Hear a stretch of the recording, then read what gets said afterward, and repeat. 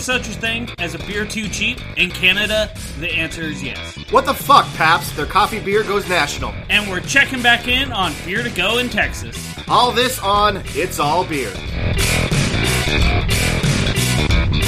Welcome to It's All Beer. This is what the regular news would be if the world was awesome. I'm Jeremy Jones. I'm Tyler Zimmerman. How you doing today, Tyler? I've been watching college football and drinking all day, so pretty good. So living your best life is what I you're ate saying. probably a pound of wings for dinner with pizza for lunch, so... This is what you would do if given complete freedom. Nothing else. Yes. Just gorge yourself on pizza, wings, and beer. Yeah. And watch college football. And watch college football. Anyway, what are we drinking today? Drinking a little bit of the Say When IPA from Mother Earth out here of Nampa and Vista, California. That's a nice one. The tropical fruit flavors are pretty intense. I get like the pineapple, the mango, the papaya. Moderate, still got a decent moderate bitterness. Really well-balanced IPA. They do good work at Mother Earth. They can keep doing what they're doing. Yeah, it's one of my favorite in this Resonator series that they released. So when I saw it was in stores, I was like, oh, I've got to pick up a 6-pack of this. And I was like, you know what? What better time to drink this 6-pack than when we're filming It's All Beer? Because I'm hazied out. You're only about half in the bag, I believe, with the college football and the drinking. And I think you're saying that as you got here, like you're lucky I even showed up. I almost fucking forgot. It was about 2:30, and I was like, oh fuck, I gotta slow down my drinking because I've got the podcast tonight, and I gotta drive. I mean, as long as you get a ride here, at some point in time, we've got to do this podcast absolutely blitz to the pits. just to see what comes out of us, and we'll probably have to listen to it the next day and go, okay, nope. Well, we can't say that. Well, we definitely can't say it. All of this is going to be used against us in a court of law. Let's delete this and move on. Be smart, unlike Justin Trudeau. All right. What the fuck, Pabst? Seriously news now. So... we first brought this up back in episode number 3. Pabst was rolling out their Pabst Coffee. It hit a very limited market in July, and apparently it's kind of a hit. This is from the Beer Street Journal, and they write, quote, Pabst pretty much confused the hell out of everybody when they launched PBR hard coffee, which I think was our reaction. Like, what? You're doing exactly what now? Hey, hipsters like to pregame. They fair. They may be geniuses. They brought it out in a small number of markets, and it did well enough that in 2020 they are going to go nationwide with this thing. I couldn't help myself. I went on Untappd to see some of the reviews at this point in time, and you know what? They are pretty good. I was gonna say, I remember when we first checked when it got released, and I think the reviews we saw were decent, and it was like, tastes kind of like an alcoholic coffee yoo-hoo. Yeah. There was only about 3 reviews at the time. There's a bunch more now. Among them, CT writes, quote, surprisingly good. It's like a Starbucks energy drink, but with booze in it. David H. says, somewhere between Starbucks and Kahlua, breakfast of champions. So there's your day drinker there, David H. Brian T. says, Yoo-hoo in a can with maybe some Maltas. I think he meant that as a compliment. Because he gave it 5 stars, but that sounds absolutely awful. Yeah. To you, maybe. Megan P. writes, buying alcohol off strangers is amazing. And gave it 5 stars. I think that's the Pabst kicking in. I feel like there's a story there. But yeah, there's a bunch of people described it as a lot like Yoo-hoo. In fact, the writer of the article described it as Yoo-hoo, and apparently got some shit for that because an edit on the article says, quote, and this is the editor's personal note, someone must have given him shit about calling it Boozy Yoo-hoo because he said, Boozy Yoo-hoo is the most accurate description I can think of. Some keyboard jockey D-bag called it lazy journalism.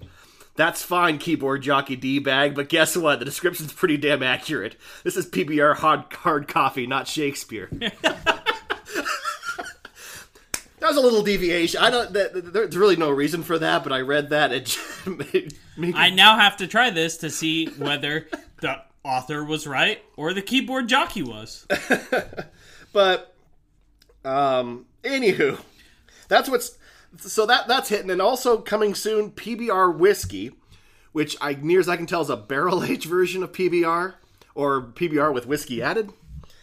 And then, of course, Pabst Hard Seltzer, because, of course that's happening, because everything in the world is horrible now. Pabst is going to make a hard seltzer to compete with Bud Light Hard Seltzer. On a side note, 2 side notes, actually. For one, I just see us re-divulging back into the days of Four Loko when it had just as much caffeine as like 4 Red Bulls. And pretty soon, white girls are going to be throwing up in the hospital for shotgunning a whole PBR hard coffee at 8 in the morning. Second note, I tried the Natty Light Aloha Beaches hard seltzer the other day. On purpose? An account had the local Budweiser distributor dropped off a sample of it, and so the account popped it open and was like, well, who wants to try it? And I was like, well...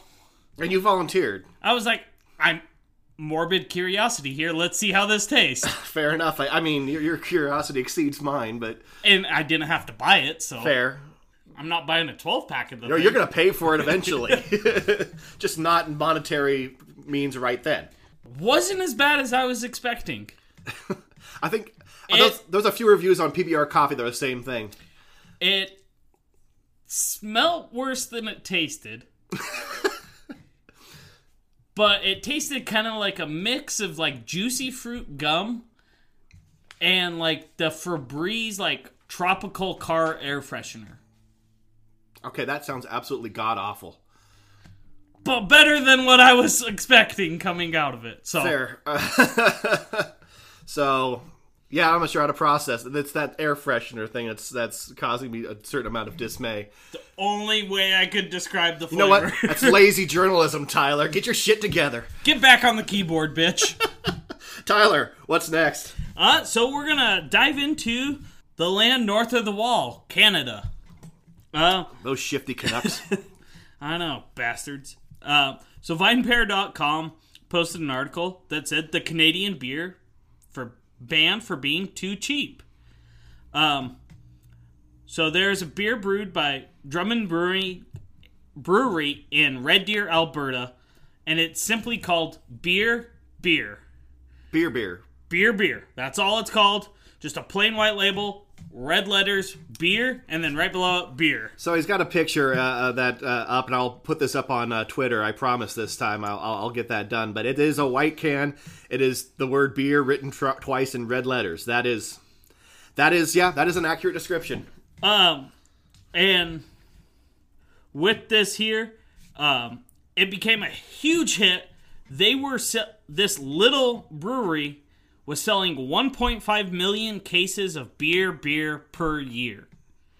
Say that again. They sold 1.5 million cases of beer per year. How many beers per year would a beer sell if a beer could sell beer? Out of Red Deer. Yeah. Fuck me, right? The guy who's been drinking all day has this article. Everything was fine, dandy, going gangbusters until they decided to start distributing to the neighboring province, Saskatchewan. That's where all hell breaks loose in Saskatchewan. Saskatchewan's local government deemed the generic brand illegally cheap. Beer was priced at $10.80 for a 12 beer case, which was $2 less than competing beer. They were told it wasn't expensive enough. So they decided to throw money at the problem. Literally. They bumped up the price by $2 and put $2 bills in each of the cases of the thing to try to skirt the rule. That's... You know what? There's a level of brilliance to that is almost astounding. I'm giving them all the credit. I'm like, this is awesome. The Saskatchewan Liquor Board did not find it awesome. Because the Saskatchewan Liquor Board can lick my nuts. Yeah. They said, all we ask is that everyone play by the rules to give our brewers a fair chance to compete. They pulled it off the shelves for a 45-day ban in Saskatchewan. After the ban, they brought it in at the higher price point, but didn't exactly play by the rules. It's still cheaper by 60 cents than the competitors' generic brands. And so there's a whole stink being raised up.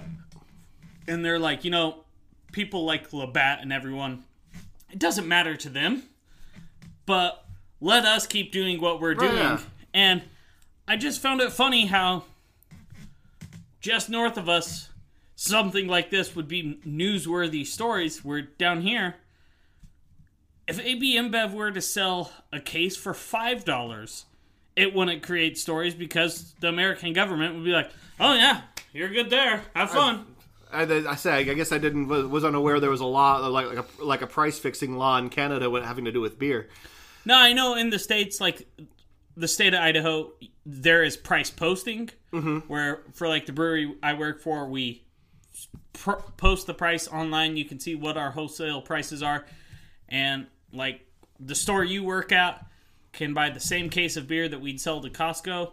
And Costco could order 100 cases. You order one, you're paying the same price. No volume breaks. Right. You can't give anybody discounts or anything. The price is the price. It's always been it's a either weird cheap thing. for everyone or cheap for no one. But that is the key part about that is you almost should have let them go with the putting the money in the case because that was the most creative solution. I was like, yes, thank you. That's someone thinking well. Yeah. It's like the old survey tactic of you throw in like $1 or $2 in the envelope when you send it out to try to get someone to pay for their return postage so they can send the survey back. There you go. All right. So I guess the moral there is Canada, what the hell's going on? And I may have a line on getting us some beer because I have a friend that lives up near Red Deer in Alberta. So if he can hook me up with some, we'll try it here on the show and touch back base to this episode. So Tyler's friend, if you're listening to this, and you absolutely should be, because otherwise you're not a friend. You live in Red Deer. Send us some beer, and Tyler will have no fear. Fuck that! We've got to do a rhyming title somehow. I'm on it. All right. I feel like Dr. Seuss is composing this episode. This is what happens when Dr. Seuss got absolutely hammered and went to Canada. All right. IPA news now. So this week, VinePair released their list of the 25 most important IPAs right now. First thing I think was pretty obvious, and I think it's probably go without saying. Of the 25, 10 are described as either Northeast or hazy. So the haze is going to stick around for a little bit longer, I'm afraid. I know. Those of you there are people out there that hate the style with a burning passion. Make peace with it. It's sticking around. I have. I just hate when people are like, "What hazies you got?" And I'm like, "Fucking kill yourself."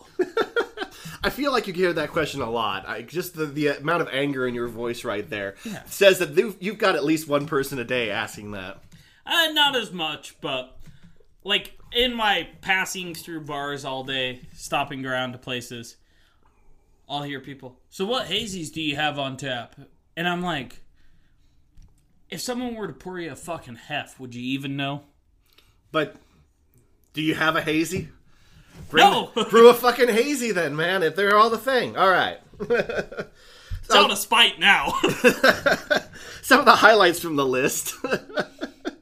At 21, Creature Comforts Tropicala. Whoop, whoop. One of my favorites. We've talked about this one before, yeah. Apparently, combination of Citrus, Centennial, and Galaxy. You've had it. I know. I just didn't know what hops were in. Okay. But I remember having a very nice subdued bitterness, tropical fruit. The other thing I noticed all throughout this list is that the hops created in the last 5 years feature very prominently. They're just... Except Citra. Citra was 2007, wasn't it? I want to say. Yeah, it was around when I got into the industry, so. But yeah, I mean, Citra's on the Mosaic was 2012. I actually had to look that one up. But these tropical fruit hops are featured huge all over this list. At number 20 surprised me though. It's Space Dust by Elysian. Now, maybe it's me. I've never liked that beer. No, I've seen it rated high on like lists and competitions all the time. But even before they sold to the Evil Empire, I was like, it's kind of it's just an okay beer. But apparently, it's one of the few beers last year that increased dollar sales by double digits, 62% last year. Nice job, Elysian. So I guess that's fuck you. I'm wrong. There's something about space dust that people dig. Who knew? Space dust and hard coffee. Number 19 was Pipeworks Glosius. It's a Belgium IPA, which no matter how many... I don't know why that style doesn't go away. I find very few even palatable ones, but... I think I've had like one good one. That's the thing. I've had like a couple good ones and a bunch of mediocre ones and a lot of bad ones, but... But people either love or stay completely away from Belgians, so... And that Belgian yeast flavor and the hops are just so hard to get right and get to play well with each other. I've never been a fan, but they keep popping up, and I always expect Belgian IPAs to be one of those that just kind of goes away, but it hasn't yet, and it's number 19. Beer break. Please hold. At number 18, Athletic Brewery makes a non-alcoholic IPA, which...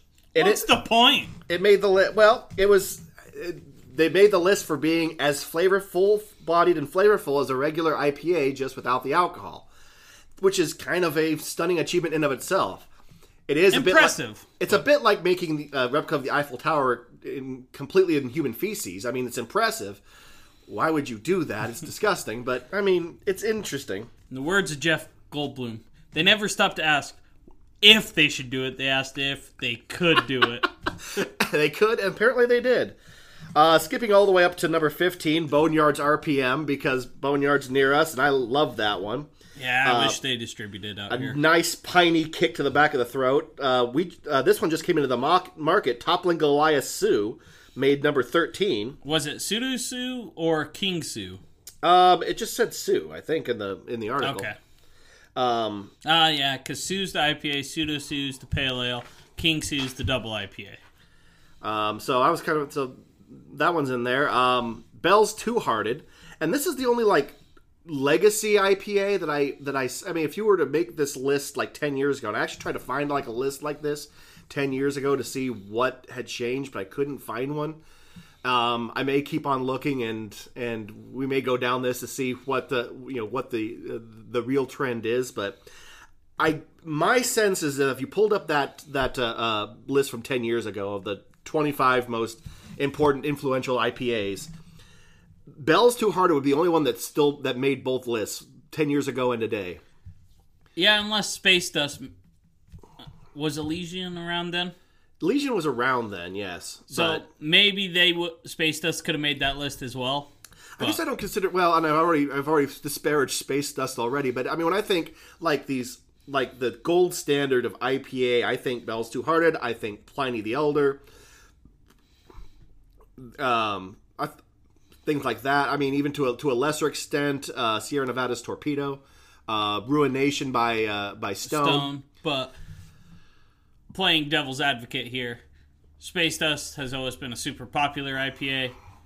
So how much did AB InBev give you, Tyler? How much did they give you right there? Fuck, I wish. I may have to go revisit Space Dust, but I'm not a fan of it, but I would like to revisit Bell's Two Hearted. Also not here. God damn it, Bells. But yeah, this is one of the few that's holding on. At number 9, Cigar City's Jaala, described as the grandfather of hazy, which I'm not sure. Is it hazy? You know what? I think it has a lot of the. I think they were like a pioneer in like big hop flavor, low bitterness. It's not like truly hazy, but it's got a little bit of haze to it. Well, it's now in the market, so we can revisit that if we'd like. And then, of course, this was interesting. At number 8 was Focal Banger by Alchemist. Nice. I was a little surprised that, of course, Heady Topper wasn't on the list. Personally, I think Focal Banger is better. Fair enough. They may have just gone with the better of them. And I'm also surprised it wasn't rated higher, just given how much Alchemist and Heady Topper in particular, the influence that they've had on the industry in the past 4 or 5 years. And actually, this VinePair article confirmed a suspicion I had. The Alchemist cans say "drink straight from the can." Mm-hmm. I always suspected it was because that they just didn't want people to see that it was hazy. That was that hazy. Mm-hmm.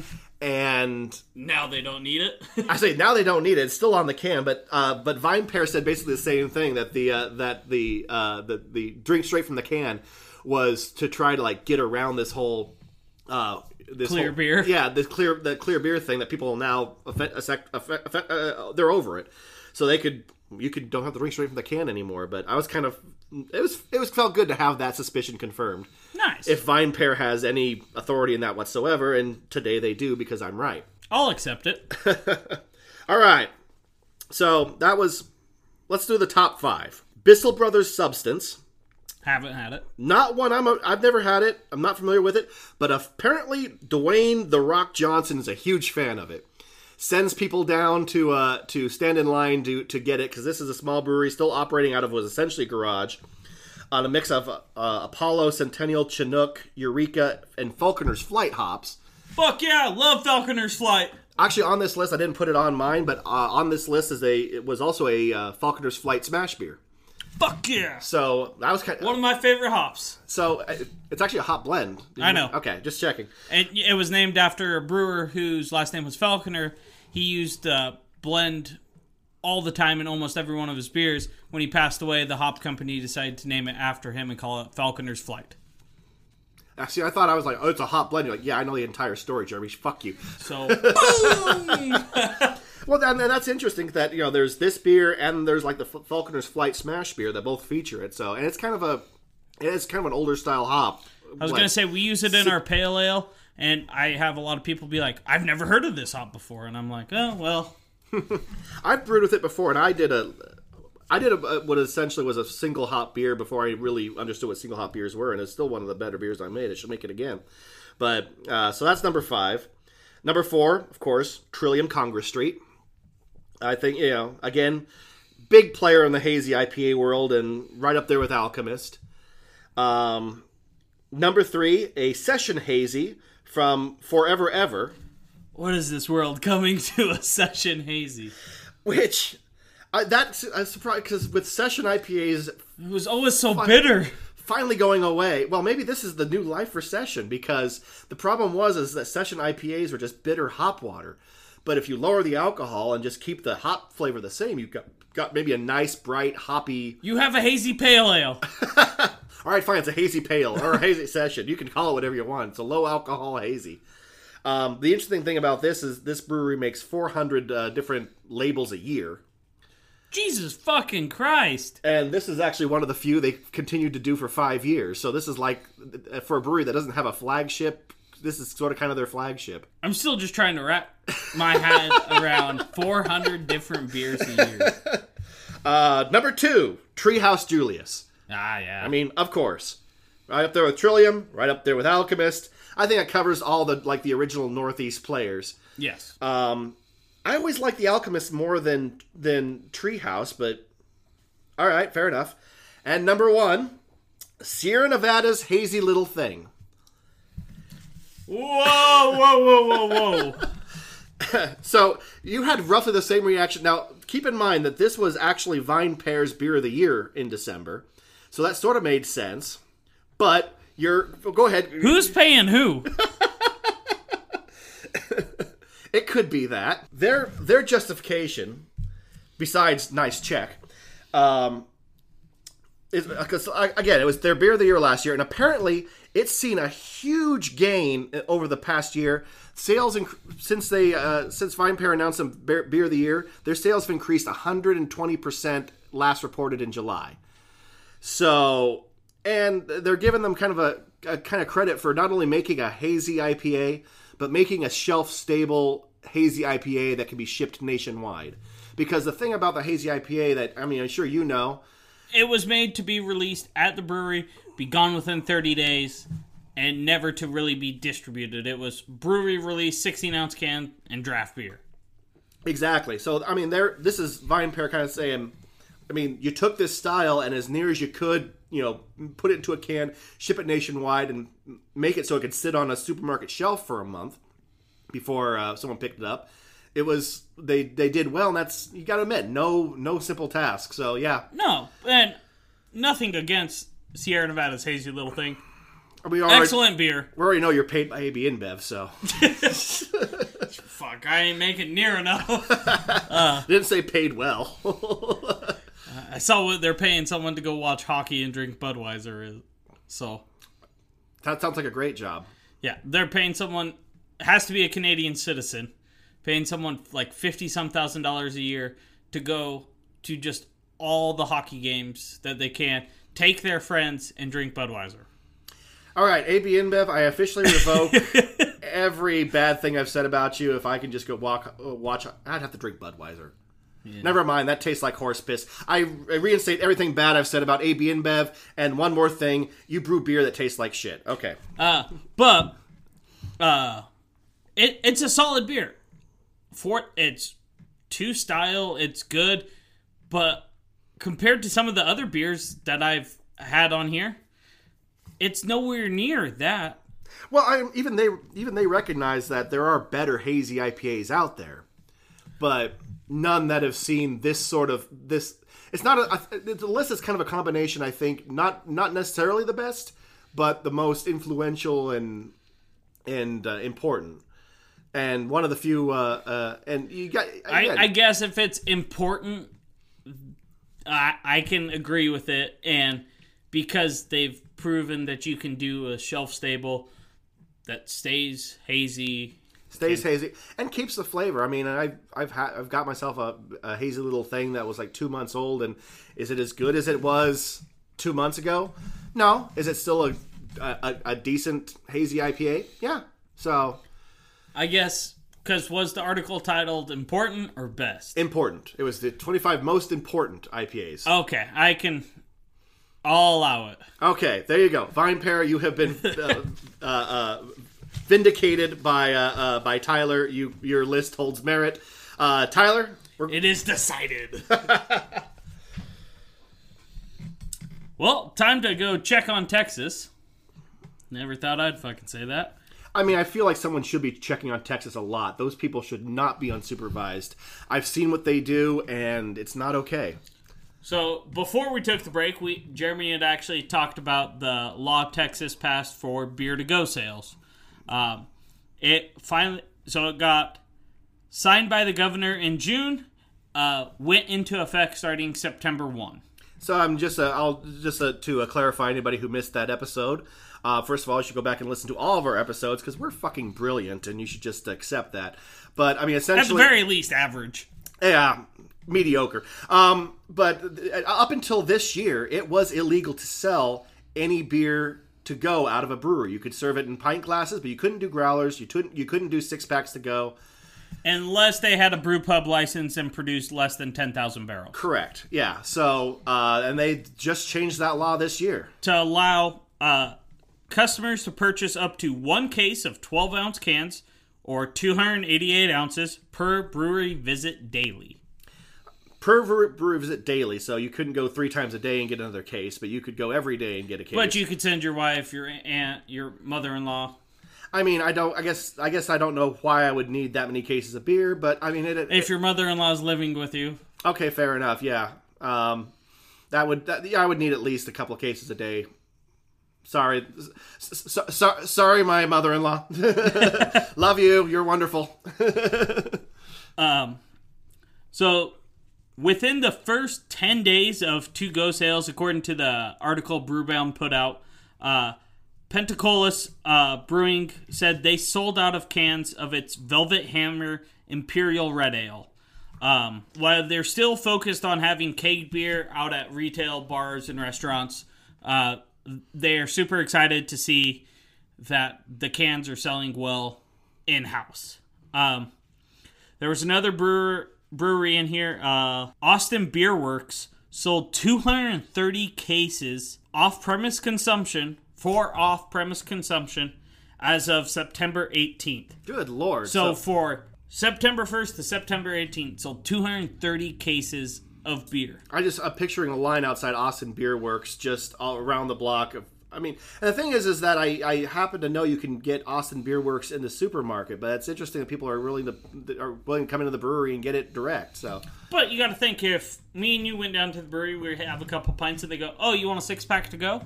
Oh yeah, sure. I don't have to stop by the grocery store on the way home now. I brew my own beer at home, so I'm always the outlier who never has to who never. I don't buy a lot of beer, but I see that. I'm like, oh yeah, take a 6-pack of that home. So yep. He estimated that if the current pace continues, the company will sell 350 barrels worth of to-go beer in the next year. Jesus Christ, that's a significant increase on their system. I don't know what they're running down there, but you're going to need another fermenter. Yeah. And for people who don't know, a barrel of beer is 31 gallons. So, it's about 14 cases of cans, give or take. So, yeah, a significant increase. Yeah. That's cool. Changing the law is already proven that effective at just helping these small breweries flourish. Yeah, and because they're selling it at a premium. They're not having to sell it to a distributor, who then sells it to a retailer, and it's marked up 2 times from when they sell it. They're selling it at that retail price and keeping all the profit in between. Exactly, and you talked when we first addressed this story about how important it is on the brewery you work for to be able to sell beer to go. It's a major part of what you guys are doing and why you can keep the doors open. Yeah, and so common sense lawmaking in Texas, and you're keeping this little keeping a flourishing industry even more flourishing. So that's good news. Yeah, I was stoked seeing that. And that, it's been popular for everyone. I guess, so now that we're here, here's my question for you, though. We first picked it up. It was kind of a long shot. They had some pretty powerful families that owned the liquor chains in the area. I think a lot of people were kind of like, this is a long shot thing. Looking back, do you think it was a long shot, or was it almost inevitable? So I remember reading, there was a follow-up article after the episode we did, but before this, when it had passed through the House but needed to go through the Senate still. I think I remember that article, yeah. And they were like, it's gone a lot smoother. Everyone seems to be behind this. Because if I remember correctly back in the episode, there was something tied with that bill that it was in that was like the point of contention. Right.